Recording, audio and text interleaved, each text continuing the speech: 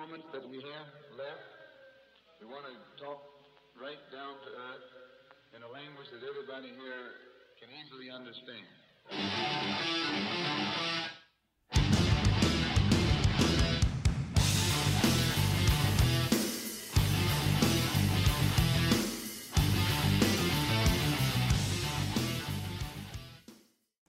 So, the past 4 weeks has been absolutely incredibly insane. There's been so much that's happened. I'm not even sure where to begin. I started with a new job in mid August as a sales manager for a small house cleaning company. 2 weeks after I started the job, I slipped in a freak mopping accident. It's one of those butterfly effect type of situations and broke my femur, like big time broke it. Like, first time I've really broken a bone. I've broken some fingers and toes, but never an actual bone. And I did it right. And so I'm currently in a wheelchair and will have to be in some sort of physical therapy and recovery probably for the next month and a half or so. I'm not sure how soon I'll be able to actually put weight on this leg. I've got a rod and some pins, so I'm the bionic woman in the making as well. And then a week after that, my mom let me know that my aunt, who lived in New Orleans and had been there during the hurricane that just passed through, that knocked out all the electricity, had passed away due to heat exhaustion because of not having AC, and she had some immune disorder issues and such, and that was it was kind of a big hit for me because she was pretty big part of my young life and definitely was really interactive with my daughter when my daughter was young. And so there's a lot of history there. And unfortunately, because of the situation, I'm not able to go out to New Orleans at this time to participate in any of the gatherings or memorials.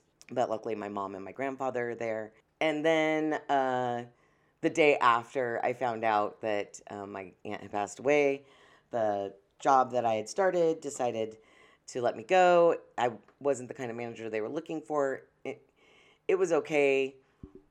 I agreed. It wasn't the kind of management I generally like or am particularly good at. It was, unfortunately, it wasn't as good a match as we thought it was at the beginning. But, that's life. Sometimes things happen. So it's been a wild amount of time. I'm 3 weeks now post-op. Oh, because I had to have complete surgery on my leg. I'm doing well as far as the doctors saying the bone is healing well, and I'm doing a good job of regaining some of my range of motion. But I'm spending a lot of time sitting and watching TV, playing on my stupid phone. It's hard because I can only sit for so long as in general. I'm not a sit and do nothing kind of person. So I'm getting a little stir crazy, just a little bit. One of the things that I started watching about a week ago, actually, I had watched this show a couple years back. I'm not sure exactly. I think I was still in California, so it might have been as much as 5 years back. Was the Leah Remini, I think it's called Aftermath or something like that. But she's talking about she's interviewing folks from Scientology and talking about her experience and really kind of shedding a light on this really, I don't know what the right word is.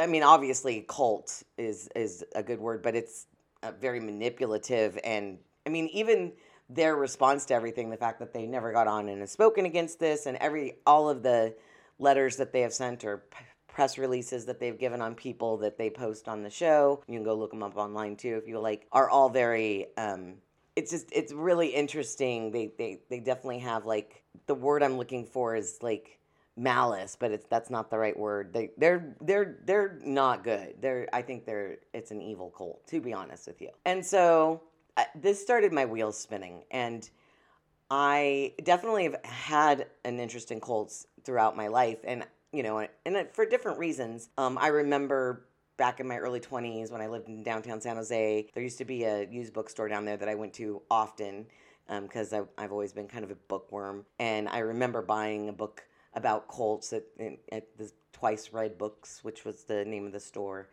When I was on my road trip this spring, I stopped in Waco, Texas at the Davidian Ranch and kind of got into the history of that a little bit, and bought the book that was on sale by, I can't remember her name, I think it's Carol something, which is, in all honesty, is not a well-written book, and it's been hard for me to work all the way through it. She makes some interesting points, but the way that she's put it together is just too much for me to like really dig into it, and it's hard to follow.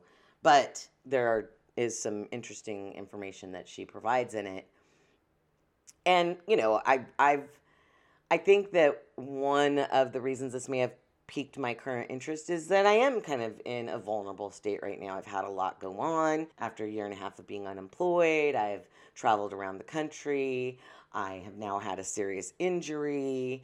The work thing, the job not working out is a minor. It kind of can mess with your confidence and some of that a little bit, but in all honesty, it's not a huge like bat to my psyche or my emotional state. Not nearly as much as not being able to walk or losing my aunt has been, so, but I am, a little bit in an emotional and physical vulnerable state. And I'm looking around at kind of what's going on in this country today and the things I'm seeing on social media in particular and the things I'm seeing friends post. And I feel like there's like two main cults happening right now. There's the cult of the woke and there's the cult of the crazies or the right-wing fanatics or whatever, but the idea is either you are in the progressive house or you are in the right-wing house. And so much so that somebody actually the other day assumed that I was a Republican, which I thought was hilarious. Like, why would you assume I'm a Republican? Because I don't agree necessarily with what the mainstream media is saying. That's a far cry from being a Republican, in my opinion, or being even conservative. She's like, you're conservative though, right? And I'm like, yeah, I have some conservative ideas, no doubt, but I'm a pretty hardcore traditional liberal when it comes to like life in general. So it was a little baffling to me, like how she jumped to that conclusion. I'm gonna talk about some cults, and I've found some really good clips. I have, it looks like I've got 2, 4, 6, 8. I feel like are pretty good sources that kind of give some ideas. So we're going to look a little bit into what cults are, look a little bit into how mass media and cults work, and look a little bit into something called mass psychosis, which, has been used by cults and also by tyrannical leadership. We're going to look into this, and I'm going to have a few questions at the end, I think, that I might pose to you or things to think about. But I figured let's start with what is a cult? And I'm going to give you multiple different views on this. There's going to be really clip heavy, and I think there'll be a little bit interjection in between clips, kind of setting them up and maybe voicing what I caught in them. But this is going to be a really clip heavy episode with a lot of information, and let's see where we end up. Join me as we begin. What is a cult? When people hear the word cult, a certain image tends to burst into their brain. Brainwashed devotees worshipping a crazed narcissist and willing to sacrifice anything for them. While Jonestown, Heaven's Gate and the Solar Temple have given cults a violent reputation, most cults tend to keep a much lower profile. Cults are everywhere. There's probably a cult in your town, and the tricks they use to lure people in aren't complicated, but rather tried and tested social manipulation tactics that anyone can fall for. So what is a cult? How do they trap people? And how do people end up believing that volcano alien ghosts are living on their bodies? That's actually something I want to know too. How do people end up believing that? I don't know if they actually do, but, well, I guess that's some sort of part or a meltdown of what the Scientologists believe with their thetans and volcano bodies. Like, it's been explained a couple times in the episodes. I still find it weird. I don't really understand. The next clip we're going to listen to is based on some work by Janja Lalich, who is an international authority on cults and coercion, an author and a professor emerita of sociology who focuses on cults, high control groups, and abusive relationships, specializing in charismatic authority, power relationships, ideology, coercion, and social control. So let's see what her thinking says a cult is. Broadly speaking, a cult is a group or movement with a shared commitment to a usually extreme ideology that's typically embodied in a charismatic leader. And while few turn out as deadly as Jonestown or Heaven's Gate, which ended in a mass suicide of 39 people in 1997. Most cults share some basic characteristics. A typical cult requires a high level of commitment from its members and maintains a strict hierarchy, separating unsuspecting supporters and recruits from the inner workings. It claims to provide answers to life's biggest questions through its doctrine, along with the required recipe for change that shapes a new member into a true believer. And most importantly, it uses both formal and informal systems of influence and control to keep members obedient, with little tolerance for internal disagreement or external scrutiny. So this is a similar sounding kind of definition. I did think the last point was pretty interesting, that a huge part of this particular sort of group or functionality of a group, or dysfunctionality of it for that matter, is that you can't question it from the inside or from the out. If you stand up against it or you ask questions, there's a problem. So the next clip we're going to listen to is from a woman whose name is Margaret Thaler Singer. She's a prominent figure in the study of undue influence in social and religious context, and a proponent of the brainwashing theory of new religious movements. This clip was actually put on the internet like in 2004, I think, but it's from 1994. We'll listen to a couple clips from her too. So what does she think a cult is? A cult is a group started by an individual who claims that if you just give almost all or all of your decision making over to him or her, they will share with you some old secrets of the past that they've discovered, or they'll share with you new secrets that they've just discovered. But it's more a cultic relationship in which you, the follower, turn over your decision-making to this person, and you surrender and obey in return for them sharing with you their supposed secrets. I think this is a pretty good reference of what we traditionally think about cults, but if you broaden that idea into just people in general allowing other people to tell them how to think about stuff, then that looks a little bit different. And the next clip we're going to hear is from a gal. Her name is Amanda Montell. She wrote a book. The book's name is Cultish, The Language of Fanaticism. And I thought she made an interesting point about the idea of cults and how we look at them today. So let's take a listen to her. So you're saying there's obviously a clear definition or distinction between someone who's doing Peloton and, say, NXIVM or some of the other cults that have, as you said, have more of a sinister and negative definition. You certainly cannot compare the two. However, trickily, there is no hard and fast definition for what makes something a destructive cult. Scholars have tried to come up with a list of criteria that definitively distinguishes a cult from a religion, from another kind of social group, and they've never been able to agree. And for this reason, the word cult has become so subjective and so sensationalized that a lot of experts don't even use it, at least not formally. They tend to get more specific, talking about fringe religions, alternative religions, if that is what they're talking about. Otherwise, it can be helpful to hedge, talk about cult-like groups or cultish groups. Certainly nobody likes to be told that they're in a cult. I guess I should have prefaced this by saying that this was an interview like on a TV show, and I thought it was really condescending. The guy, and I left it in there, starts out the question by like giving a to the last answer she gave. But then she kind of laughs at the end, like, nobody wants to be in a cult, or wants to be said they're in a cult, so we just avoid using that word.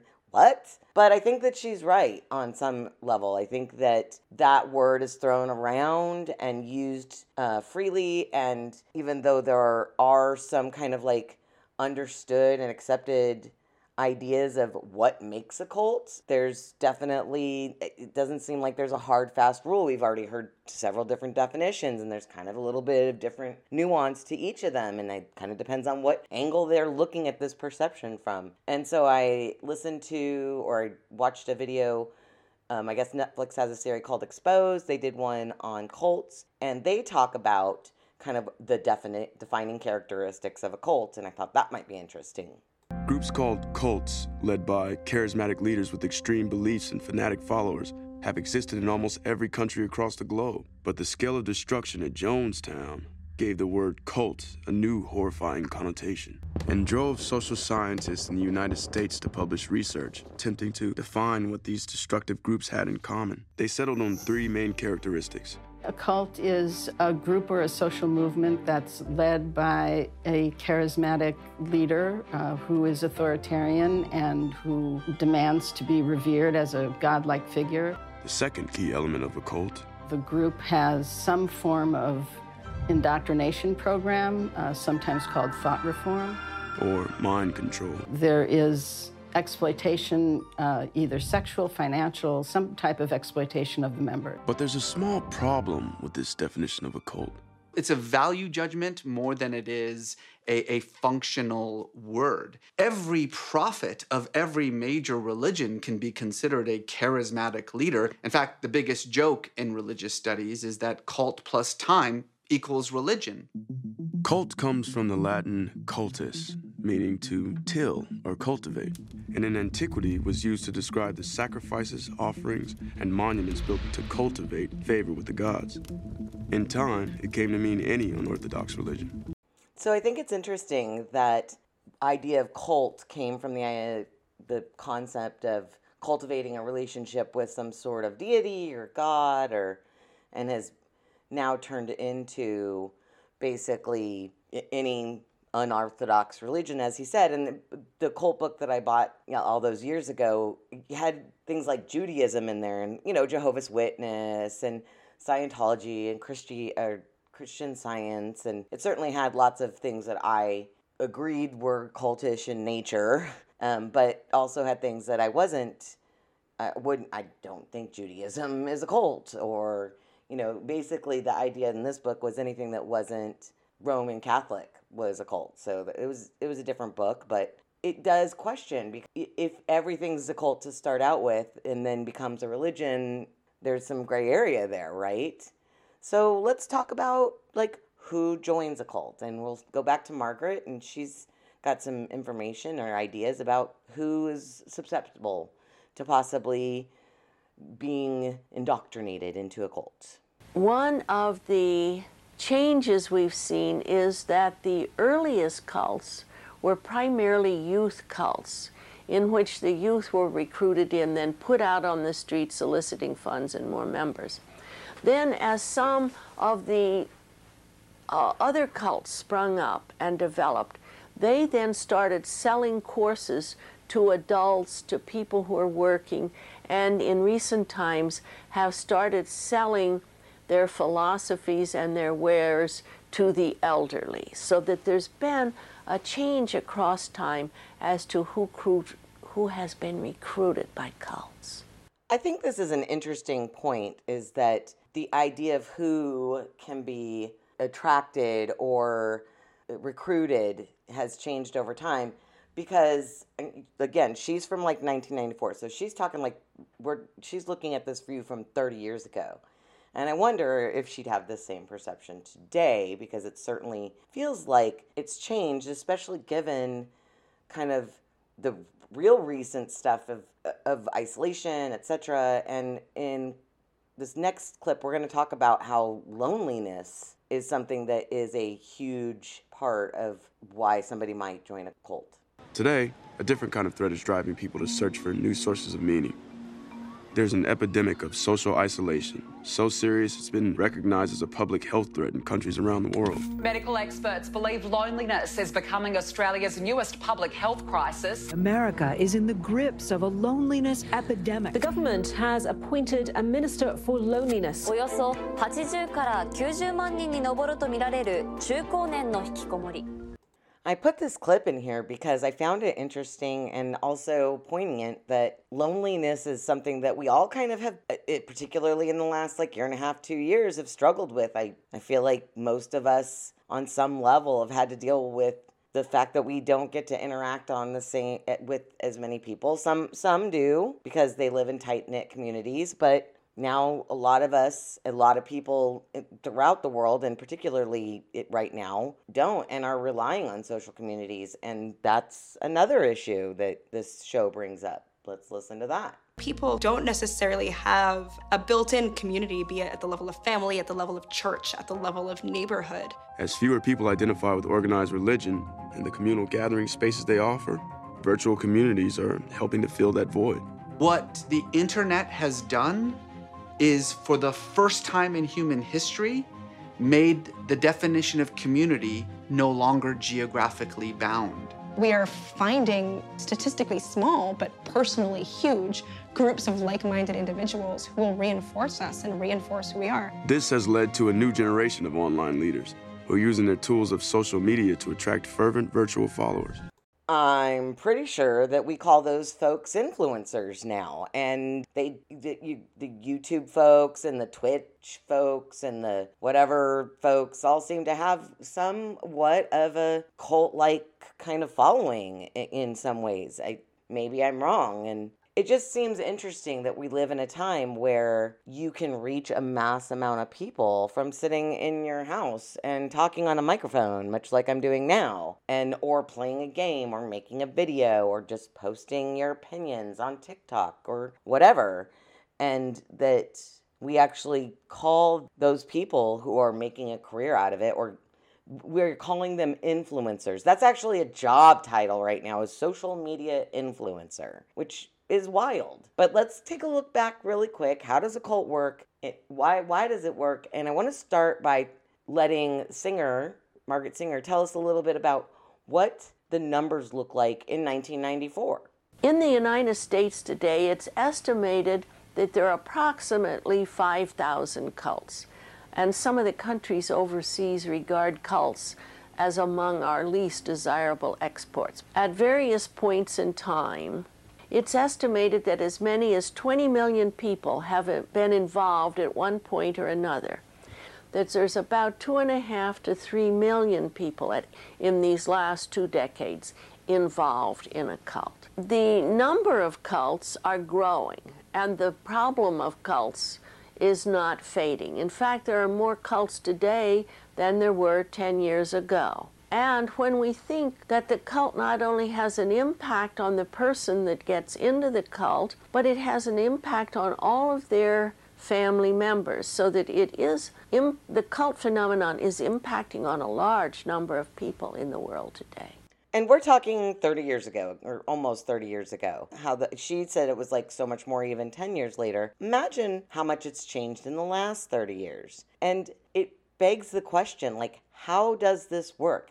How do people get sucked in? And if now we can do it so easily on social media and have these influencers and charismatic personalities be leading the way, what do they want? What are they looking for? And the next person we're going to listen to is a gentleman named Steve Hassan. And Dr. Stephen Allen Hassan. He's an American author, educator, PhD, and a medical health counselor specializing in destructive cults. He had been described by some news media as one of the world's foremost experts on mind control, cults, similar destructive organizations. Apparently, he also belonged at one point to a cult called the Moonies. But let's see what he talks about how the cults work. I can tell you as a mental health professional, someone who has been helping people get out of cults and mind control and brainwashing situations for 40 years, constantly people are confused. What is a cult? What is mind control? What is brainwashing? Oh, my boss brainwashes me. Oh, advertising brainwashes me. The government brainwashes me, etc. But what I'm here to say is actually I want to present a model for you to think about, a spectrum from healthy to unhealthy influence. Healthy influence, there's informed consent. You know what you're getting involved with. You know about the person. There's choice. On the destructive side, there's deception. There's manipulation. On the healthy side, it respects your free will. It respects your conscience, where the unhealthy side is using guilt manipulation, fear manipulation, and wanting you to become tranced out, obedient slaves. for me, that's a huge thing, right? Like, if you're using negative guilt type of tactics or fear-based type of tactics, or you're being motivated by those type of tactics, that is not a good, healthy type of interaction. And it certainly is how I would say traditional and current day cults probably are able to entice people, or at minimum put them in a situation where they don't even question anything. And here's another clip that kind of points out the same thing.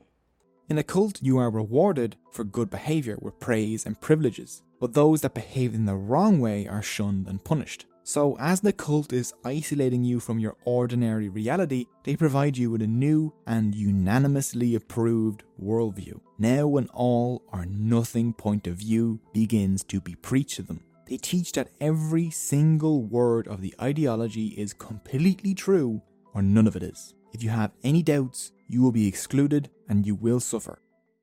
So one of the things that I take away from this idea is that we are going to gravitate towards things that make us feel good, things that are positive reinforcement. And on social media, we certainly get a lot of that. The likes and the comments and the loves and the whatevers and the shares or the retweets, or whatever social platform you're on and whatever type of positive reinforcement. And if you don't agree with them, the fear is that you're going to be ridiculed, you're going to be told you're stupid, you're going to be minimized or invalidated. And this, to me, creates a place where, as a society, we're kind of in this, gotten into the space where things don't make sense anymore, because folks are contradicting themselves, have one ideology for one topic and a different ideology for a different topic. And it doesn't seem like I can actually have a decent conversation with a lot of people who have a different idea than me, because it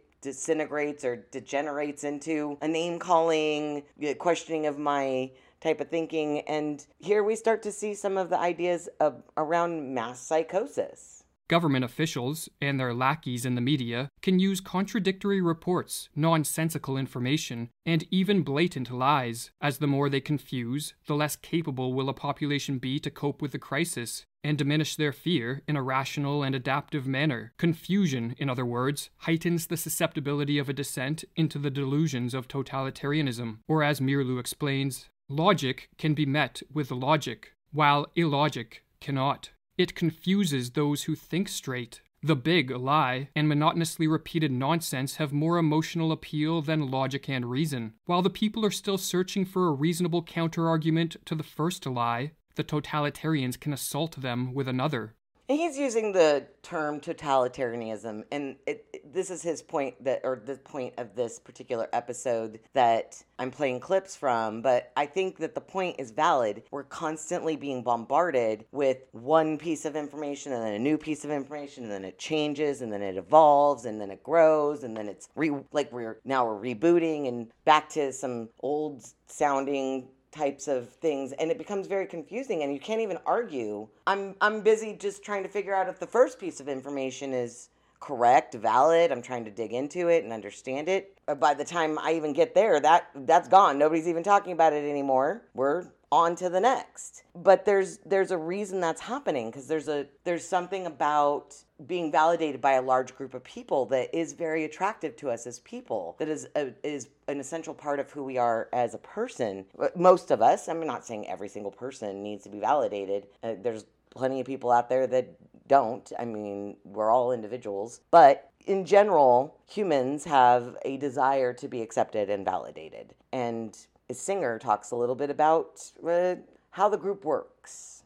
Most cultic groups differ from altruistic and educational groups in our society because the primary purpose of cultic groups is to gather more members and to gather more power and money for the cult leader, so that it's primarily the promotion of the cult leader rather than the growth and development of the followers.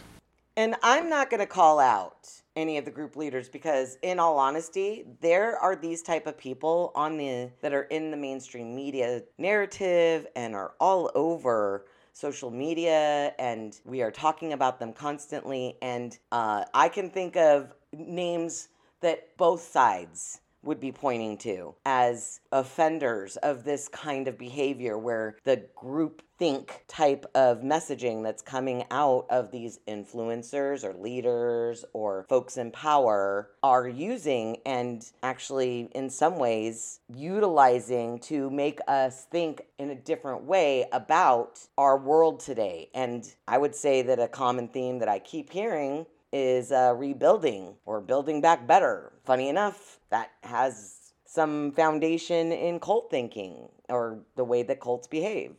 The Roman Empire referred to Judaism as a cult. Some say that certain versions of Islam are cults. Nowadays, most scholars prefer the word New Religious Movement, or NRM. And many arose not to exploit their followers, but to help them survive in the face of an external threat.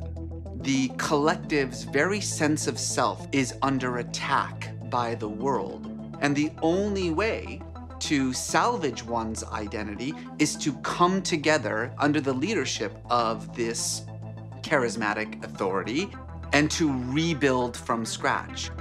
I don't know about you, but that's terrifying, that we are the idea that we have in our heads. And this is a messaging I'm hearing, if I'm being honest. We have to rebuild. We have to rethink. We have to build back better. I've already said that. But this is a prominent messaging that's out there that like what we've done is wrong and how we've done it is wrong. And I think it's scary and also a little telling. And here's a little PSA that might be helpful for you to start thinking about some of the questions that you may be asking yourself as you're listening to this. I certainly have some questions that I'm asking myself. Let's see if any of these things, are relatable to some of the things that you're experiencing. The eternal fascination with cults stems from the mystery of how their leaders exert such complete control.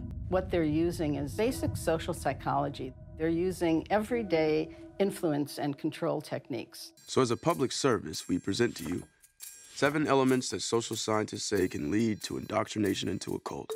Number 1, you are going through a transition, perhaps a difficult one. When you're in that vulnerable state, you're going to be more open to trying something. Maybe, pull a thing off on a bulletin board that says, come to this yoga class. Which is all part of the soft sell. Once you take that first step and go to that first meeting or talk or meditation group or Bible study, recruiters can work on you and invite you back, and it basically is a process from there. This is the first step toward the creation of a new reality. Over time, you're going to become more and more enveloped in this, what I call a self-sealing system.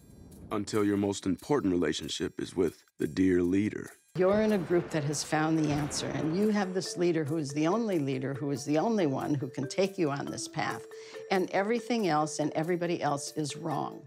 Wait, so everybody else is wrong? Every other idea is wrong? Every other idea is bad? Does this sound familiar to anybody else besides me?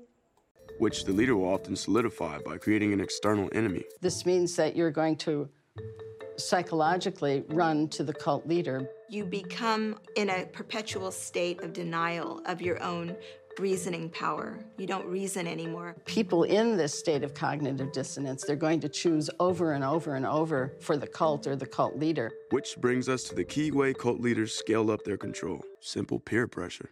This fundamental human desire to be a part of a group can override even our own perception of reality. In 1951, social psychologist Solomon Asch demonstrated this by placing several students in a room. All but one were in on the experiment. Your task is a very simple one. You're to look at the line on the left and determine which of the 3 lines on the right is equal to it in length. 2. 2. 2. 2. Did you hear where the guy said, 2? 75% of those tested would end up agreeing with the majority, even when their responses were obviously false. It's this pressure to conform that the cult leader uses to control members, all to serve the whims of a likely sociopathic narcissist.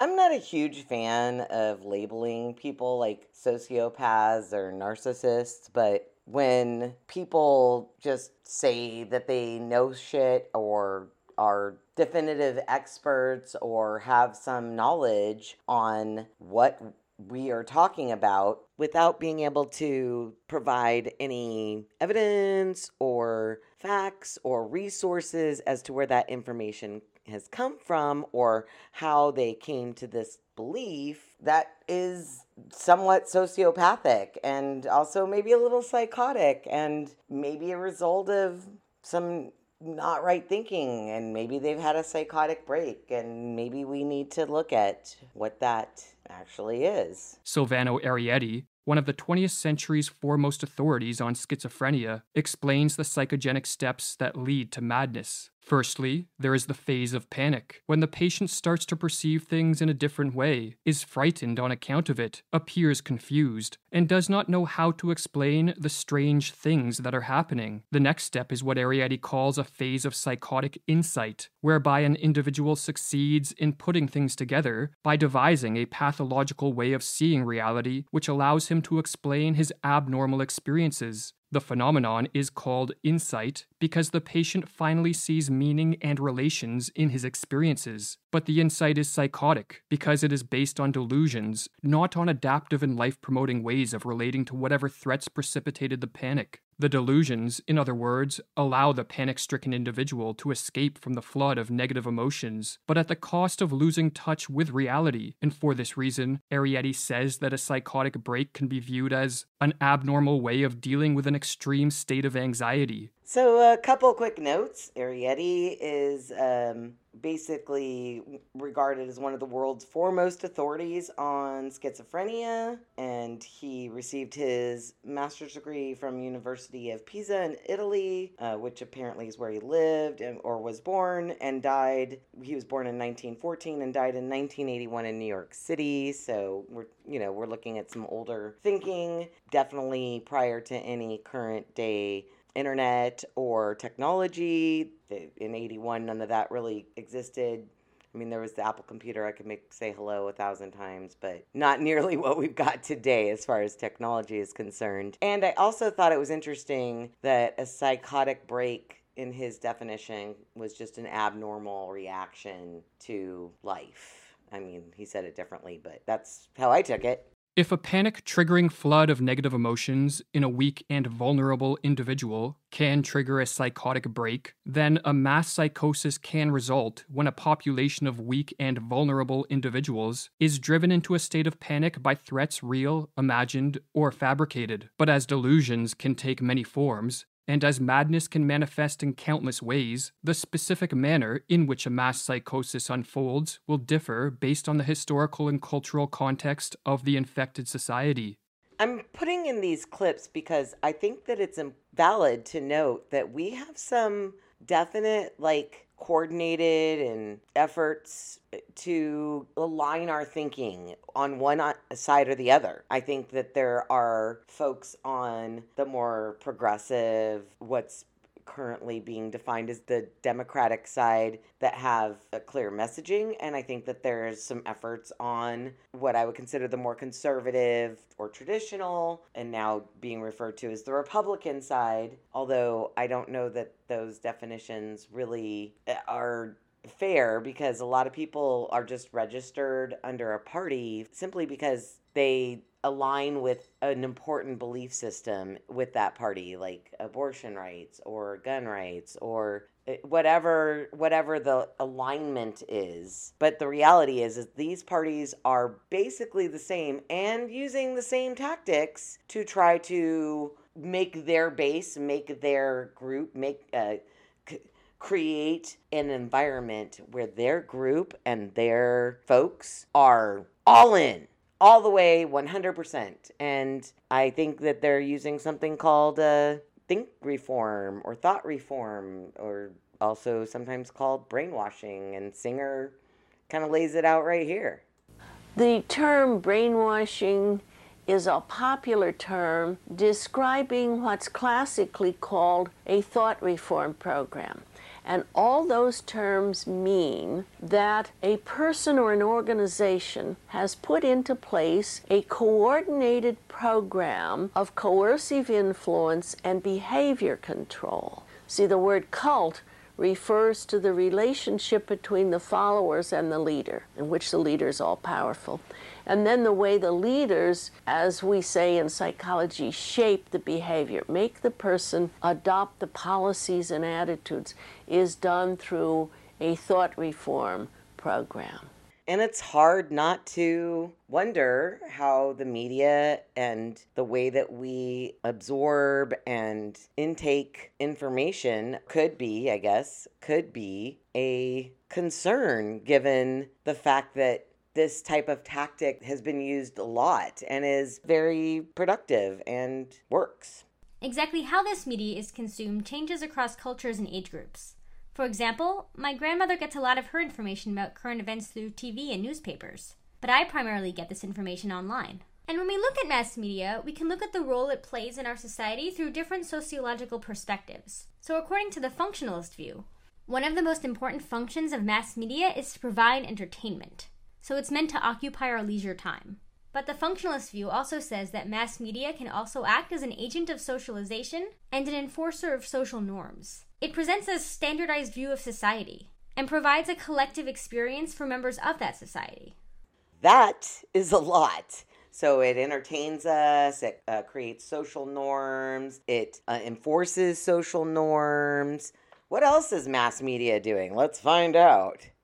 Mass media also functions as a promoter of consumer culture. At the turn of the century, the average U.S. child saw 20,000 commercials a year on TV. And that doesn't include ads on the radio or billboards or signs in front of stores announcing 50% off sales. And it's only increased from there.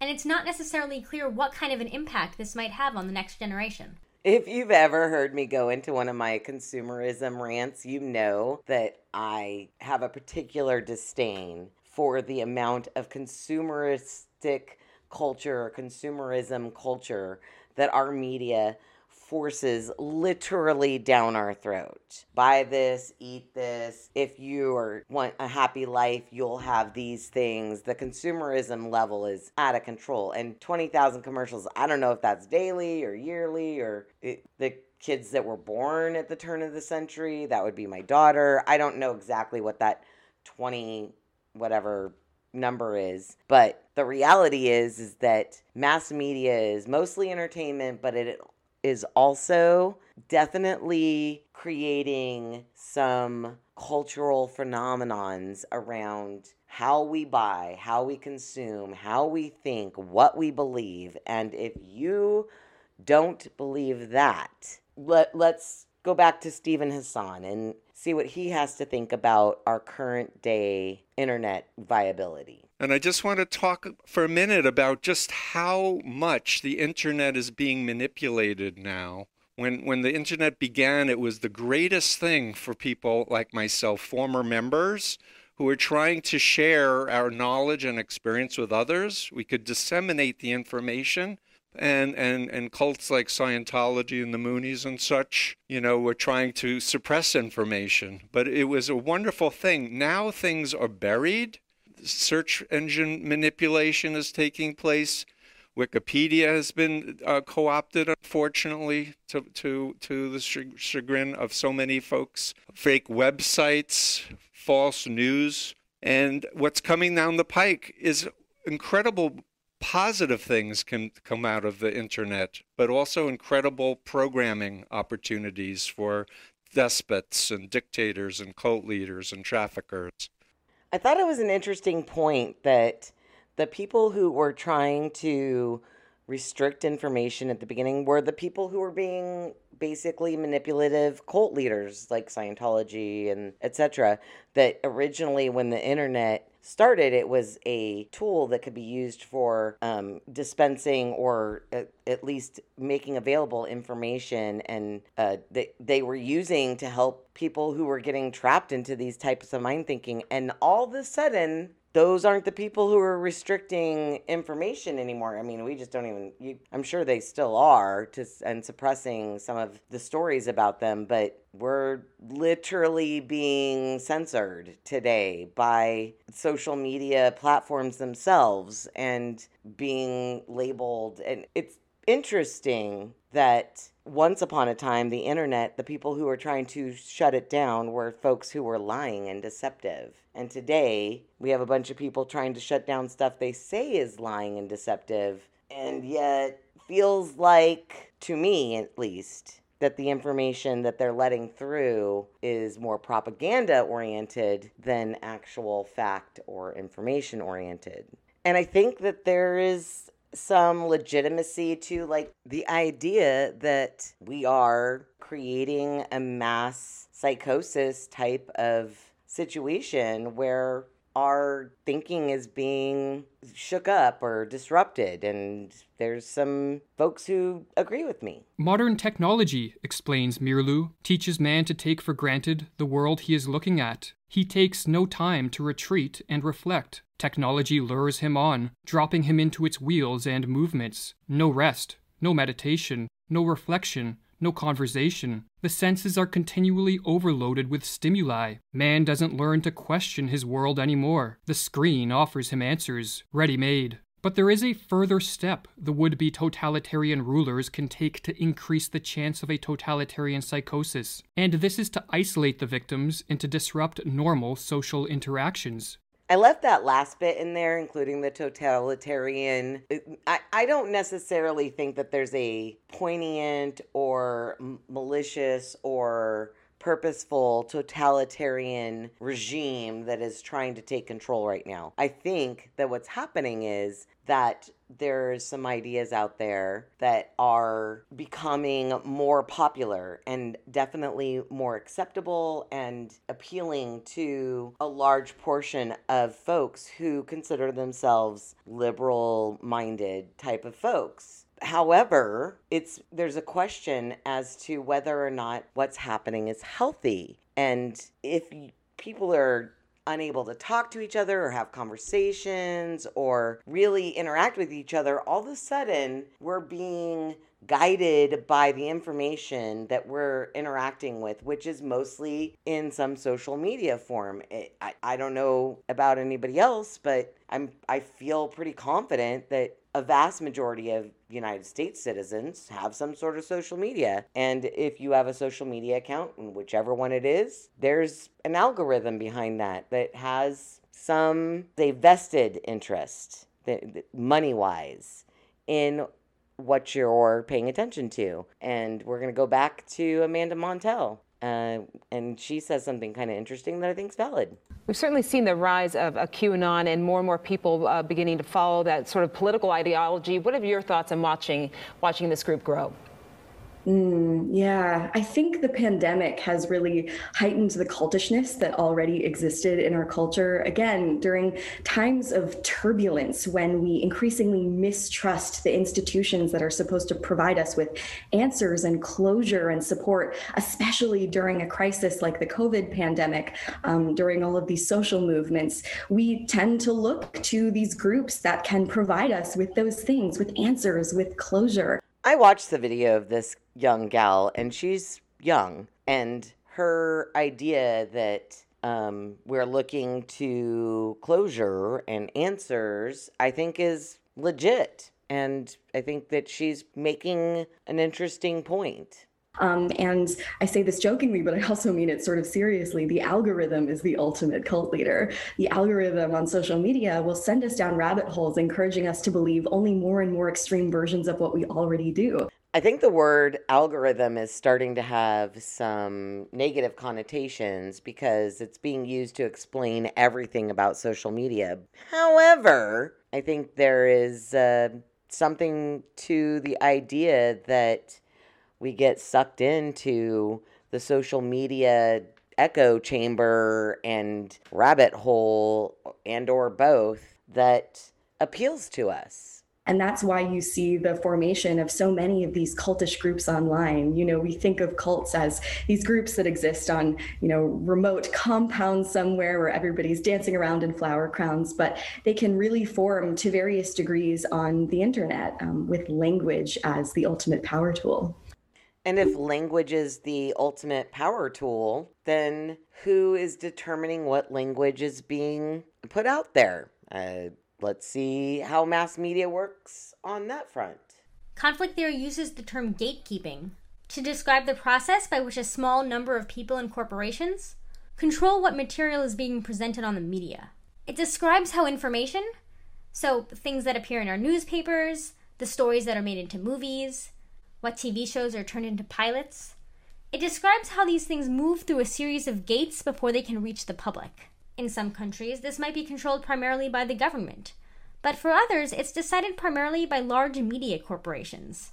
This clip was taken from something called, from a YouTube thing called Mass Media that was recorded in 2015, so they're not talking about algorithms. However, imagine taking that same kind of thinking where there's gatekeeping into the news we hear, the movies that are made, the TV shows we watch, and applying that to the internet today, and how that could play out for diversity and outside opinions or oppositional opinions or just different ways of thinking. How does that work? The conflict theory also describes how mass media often reflects the dominant ideology, giving time and space, or privileging, certain social, economical, and political interests, while sometimes actively limiting other views.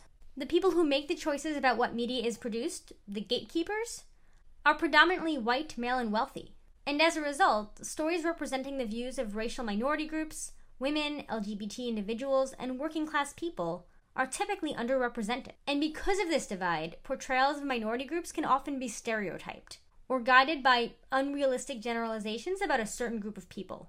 And while some corporations have taken the steps to try to improve this, they sometimes take it in the wrong direction, which results in tokenism instead of actual diversity, or cases where a single minority member is added to a TV show or movie as a stand-in for that entire group.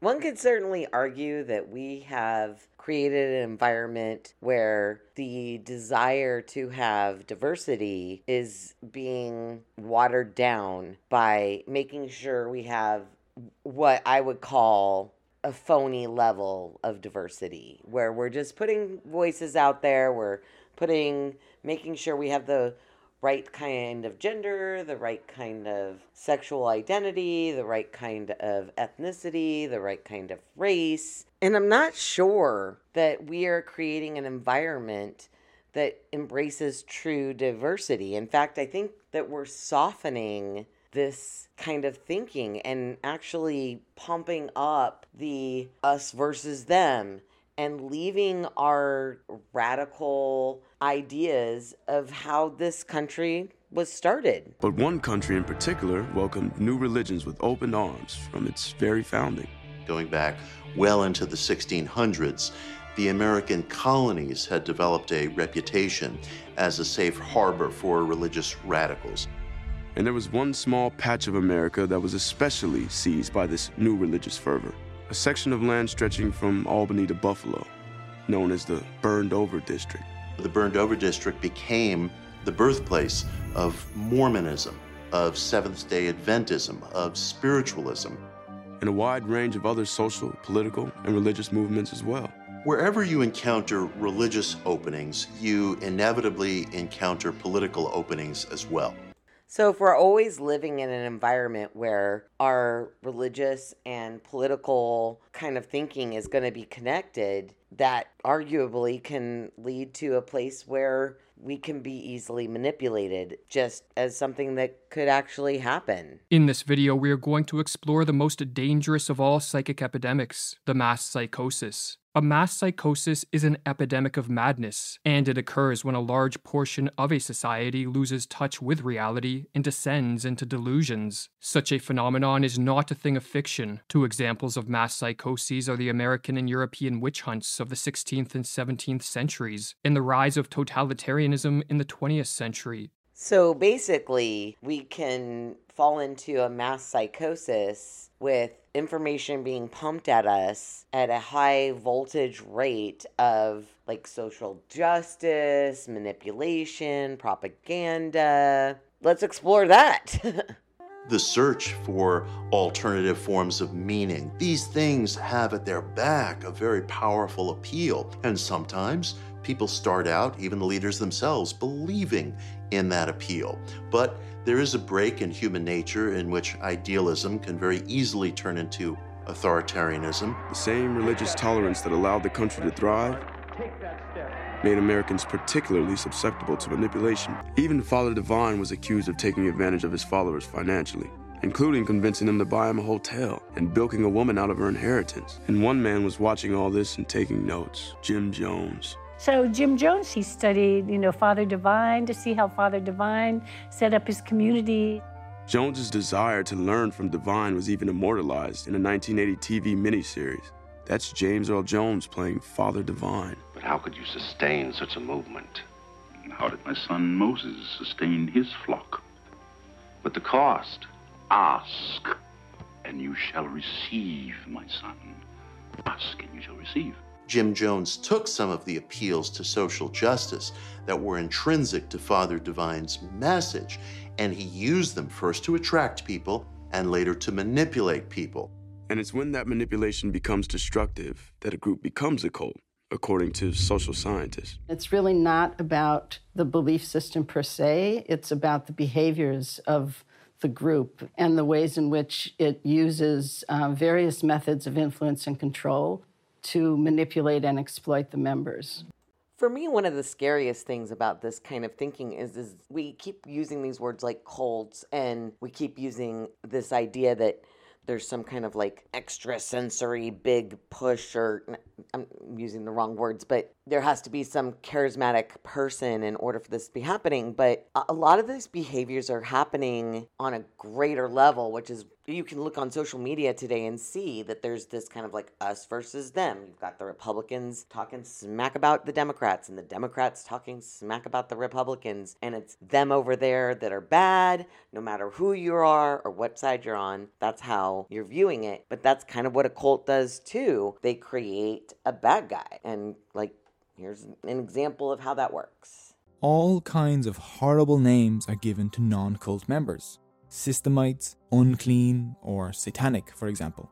This creates an us versus them mindset. Now any criticism of the cult is seen as an attack. You are in the cult or you are an enemy. There is no in between. Now their whole existence is the group. If they leave, they are nothing. And joining the outside world is seen as a very dangerous idea. Many cults preach that anyone that leaves will probably die or be living on the streets in no time. Do you hear it? I can totally see how this works, right? Like somebody comes, I see it on people posting on Facebook all the time. That's the big social media I'm on. But I'm hearing it in lots of different ways where people are constantly being very protective of their messaging and their side, no matter what. If you're a Republican, you think bad, or if you're a Democrat, you're this. And the list goes on, and it just keeps happening. And I think that right now we're feeling this big, huge push from particularly a more progressive point of view that we all should be thinking the same way. And that's becoming more and more clear. The social transformation that unfolds under totalitarianism is built upon and sustained by delusions. For only deluded men and women regress to the childlike status of obedient and submissive subjects, and hand over complete control of their lives to politicians and bureaucrats. I'm not passing judgment, but there are a lot of people right now that are absolutely doing this, where they are basically just saying the government can make the decisions and should be in charge of making the decisions and should be enforcing those decisions. And I'm sure you don't have to think real hard to come up with a couple examples of messaging you've heard like this. Only a deluded ruling class will believe that they possess the knowledge, wisdom, and acumen to completely control society in a top-down manner. More so than politicians, I think the experts in particular, are a category of people who we have just given carte blanche to and allowed them a blank check to do whatever and say whatever and have whatever controls they want because they're the experts. And only when under the spell of delusions would anyone believe that a society composed of power-hungry rulers on the one hand, and a psychologically regressed population on the other, will lead to anything other than mass suffering and social ruin. This might be a good point for me to say that I am not by any stretch of the imagination saying that we are currently in this state and have regressed society. But I do think that there is some points that you can look at what type of things have been happening around here for the last 20 months or so. And I know I've asked myself multiple times, like, how is it that we have allowed ourselves to get to this point of type of thinking where censoring is okay even? But what triggers the psychosis of totalitarianism? The mass psychosis of totalitarianism begins in a society's ruling class. The individuals that make up this class, be it politicians, bureaucrats, or crony capitalists, are very prone to delusions that augment their power, and no delusion is more attractive to the power-hungry than the delusion that they can and should control and dominate a society. And here's where I should point out that I think that this kind of leadership, rulers, and politicians, capitalist cronies, are very present in our government right now on both sides of the aisle, for sure. I don't care what party you belong to. If you cannot accept the fact that for the most part, the leadership in this country is primarily most importantly concerned with keeping themselves in office so they can keep their pockets lined, then we have a whole different kind of conversation to have. When a ruling elite becomes possessed by a political ideology of this sort, be it communism, fascism, or technocracy, the next step is to induce a population into accepting their rule by infecting them with the mass psychosis of totalitarianism. This psychosis has been induced many times throughout history, and as Mirlu explains, it is simply a question of reorganizing and manipulating collective feelings in the proper way. The general method by which the members of a ruling elite can accomplish this end is called menticide, with the etymology of this word being a killing of the mind. And as Mirlu further explains, menticide is an old crime against the human mind and spirit, but systematized anew. It is an organized system of psychological intervention and judicial perversion through which a ruling class can imprint their own opportunistic thoughts upon the minds of those they plan to use and destroy. Now, I am not going to say that we are completely in this realm, right? Like I for sure think that there's a lot of distance between where we are now and us being completely controlled by our government. I don't have a tinfoil helmet on. I'm not accusing anybody, but I would like to point out that there is something called a softening up that you generally do. You don't generally go from 0 to all the way 100%. Normally, like with any abusive relationship, you work your way in there. Priming a population for the crime of menticide begins with the sowing of fear. When an individual is flooded with negative emotions, such as fear or anxiety, he or she is very susceptible to a descent into the delusions of madness. Threats, real, imagined, or fabricated, can be used to sow fear, but a particularly effective technique is to use waves of terror. Under this technique, the sowing of fear is staggered with periods of calm, but each of these periods of calm is followed by the manufacturing of an even more intense spell of fear, and on the process goes. Or as Mirlu writes, each wave of terrorizing creates its effects more easily after a breathing spell than the one that preceded it, because people are still disturbed by their previous experience. Morality becomes lower and lower, and the psychological effects of each new propaganda campaign become stronger. It reaches a public already softened up. This isn't new. I mean, in fact, I know lots of people, if you talk to them or you ask them about current events, they'll tell you, I don't really pay attention to the news. It's all bad. It's always just bad news. But certainly in the recent past, I mean, definitely this past year and a half, but in the past 6 years, 8 years, I don't know, it seems like there's been this very constant, new fear. We've got mosquitoes and killer bees and kid thugs and people running wild in this. I mean, there's always something to be afraid of. There's always something out there that we should be worried about. We're going to run out of toilet paper. I don't know where it stops, but it does feel like we have been in this process for a while where we have become fearful to the point where we'll do anything, take off our shoes and, throw away our water bottles before we get on a plane so that we feel safe. But is that really helping us be safe? Or is it just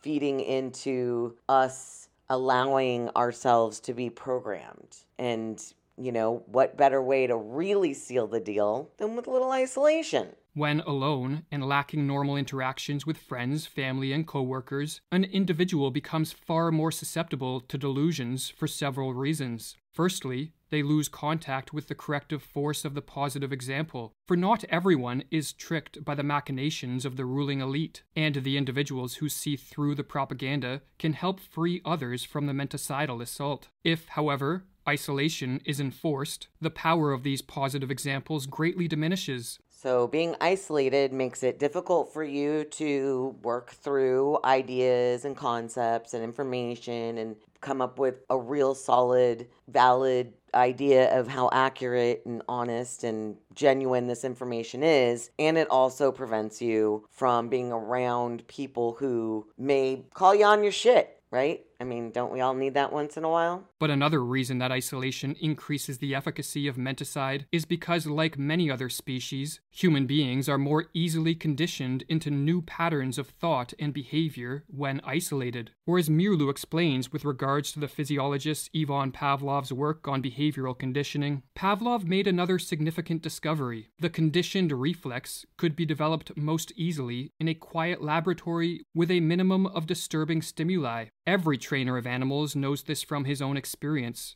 Isolation and the patient repetition of stimuli are required to tame wild animals. The totalitarians have followed this rule. They know that they can condition their political victims most quickly if they are kept in isolation. Alone, confused, and battered by waves of terror, a population under an attack of menticide descends into a hopeless and vulnerable state. The never-ending stream of propaganda turns minds once capable of rational thought into playhouses of irrational forces, and with chaos swirling around them and within them, the masses crave a return to a more ordered world. The would-be totalitarians can now take the decisive step. They can offer a way out and a return to order in a world that seems to be moving rapidly in the opposite direction. But all this comes at a price. The masses must give up their freedom and cede control of all aspects of life to the ruling elite. They must relinquish their capacity to be self-reliant individuals who are responsible for their own lives and become submissive and obedient subjects. The masses, in other words, must descend into the delusions of the totalitarian psychosis. So, mandates and forcing people to stay home and requiring people to put stuff into their body and getting people to bully and guilt other people.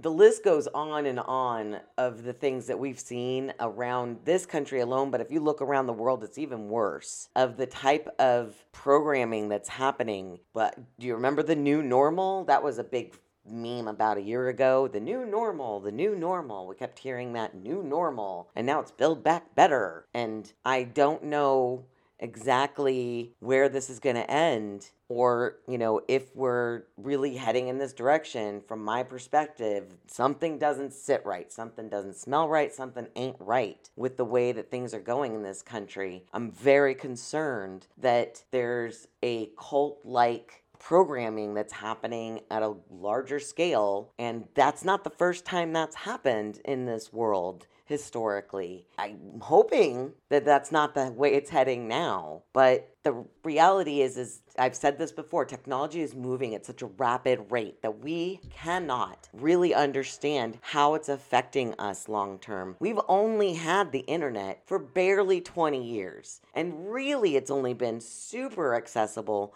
for the last 10 to 14 to a vast majority of the population. That's a very short time for us to understand the effects that it's having on us. And it's causing us to create a different kind of cult, a different kind of cult leader, a different kind of way that this thinking can get into our brains. And, I thought this was kind of an interesting idea. It's the recording on it's kind of wonky. It's one of those reader things, but I thought it's the definition of cult of personality. And I thought it was something interesting to think about as we close this up today.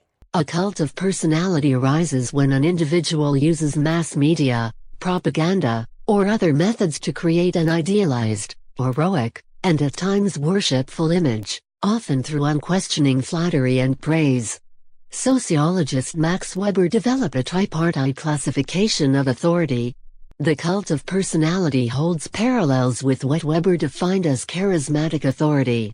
A cult of personality is similar to divinization, Christian, except that it is established by mass media and propaganda, usually by the state, especially in totalitarianism or sometimes authoritarianism states. I could say that mass media and particularly influencers, using words like that, is a definite sign that what is happening with our media consumption and the way that we're getting our information and the way that we are latching on to personalities like Fauci or Trump, if that's your side, or Alex Jones, if that's your side. I mean, the idea is that if we are putting somebody in such a high pedestal that we never question what they say, we never ask ourselves, is what they're doing right, or if they're only bad and everything they say is bad, and we never give them any credit. Like, I see this on both sides. Like, I have problems with all three of the people I mentioned for multitudes of reasons, but that doesn't mean I think they're all bad just because I have concerns with a lot about who they are and what they've done over the recent history. And there's tons more out there. And what we're doing is we're creating this idea, at least from my perspective, we're creating this idea that these people, because they're in the spotlight, because they're on the news, because we hear them, we see them, they're quotable, they're being clipped, they're people that we other people are also listening to and valuing, that means that they must be right and they must be good. And it gives me pause for concern and to think, and ask some questions. And I guess one of the first questions that this whole journey of an episode brought up for me is like, are we using the word cult, or like, are we using that idea or word wrong today? Like, when you say that word, are you thinking back to the old times where people went and lived out in the desert in little hippie communes? Because that's not how cults are working today. Take a look at Scientology. That thing is definitely not hidden. I mean, they do, I guess, have some areas that are locked away in the desert and are more like prisons than... But anyways, if you haven't watched the Leah Remini thing, there's a lot of... That thing's wild. If you are a Scientologist and you've listened this far, I definitely encourage you to look into some of the stuff going on in that religion/cult. And then, the next question that I can't help asking is, are we seeing mass media use more cult indoctrinating tactics and pumping up our ego so that they can feed us, keeping us fearful so that they can feed us the propaganda? And when I listen to what the mainstream media is doing, the words that they're saying, the constant use of fluid language where they're not even really reporting news anymore. They're just reading scripts and making sure they cover talking points and giving opinions when they shouldn't be if they're delivering a news story. There's just so much going on in the way that news is being presented today, particularly if you watch it like on television or whatever. I read most of mine because it's easier to cut through the bullshit, just from my personal opinion. And the last question that I've been asking myself a lot for, I would say, probably the last, 5 years, 6 years, but it's definitely gotten even more like in my face recently, is how often am I opting not to voice my opinion because I'm around a certain group of people? Like, how often has that happened to me? And if I'm being honest, it happens frequently. And then I'm not talking about like at work, not talking about the standard stuff. I'm talking about like people I love who I don't generally filter myself around. Now I have to think about what I'm saying. And not necessarily because I don't want to get into a fight, but also because that, some people have some very, very emotional attachments to the ideas and thoughts and beliefs that they have, that if you even start to rub up against them, you can see it visibly bothers them. And I don't want to hurt anybody's feelings or make anybody feel upset because I have a difference of opinion. I'm just, so I'm finding that I'm oftentimes censoring myself, which is a topic I've brought up before. But isn't that how this starts? If I willingly stop saying how I feel, if I willingly stop saying the things that I'm thinking, if I willingly stop expressing my opinions, because people might label me a racist, or they might say I'm stupid. I have been called, the amount of times I have been called thoughtless and a murderer and a racist in online interactions in the past year and a half is astronomical. I just out of control for me, because I'm just like, every time it comes up, I'm like, not to mention idiot and dummy and all the other ways you can call somebody stupid, which I've definitely been called that. Like that's been the number one thing. I'm definitely, as far as anybody on the internet whose opinion I don't agree with is concerned, I'm stupid. Just so you know, that's me. And the point is that this type of thinking where you can't even hear somebody else's opinion, anything outside of the thinking you believe in is bad and should be shut down. If they don't say what we believe, misinformation. We're putting all kinds of labels on things that are ways of making an us versus them, creating an ideology that we are right and everybody else is wrong. There's all kinds of things that feel very cultish to me in the way when I've with the ones I've studied, whether it's been, because I've definitely read plenty on cults. I've read multiple books, Helter Skelter, and one thing that is always pretty prevalent is that the group gets into a think that they're right and whoever doesn't agree with them is wrong. And I highly encourage you to take a look at how cults work a little bit more. I obviously put quite a bit in here, but if you want to dig deeper, you want to get some more anecdotal stories, there's plenty of them out there where you can hear people's firsthand experience and what they went through. And it's not hard to make that leap and transition from an individual type of programming that happens in the indoctrination and brainwashing stage, and transition that into what we're seeing a lot of, or a lot more of at least, when it comes to the messaging and the way that media and news and information is being dispensed to us. And so that's what I got to say today. What do you have to say? We'll talk to you soon. Take it easy now.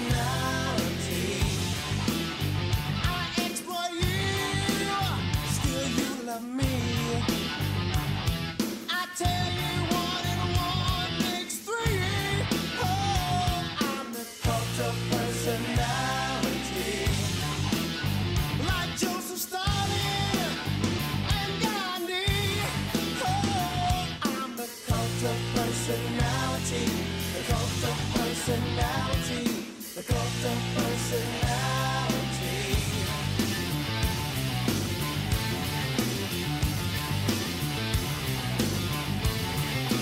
Neon lights, Nobel Prize. When a leader speaks, that leader dies. You won't have to follow me. Only you can set you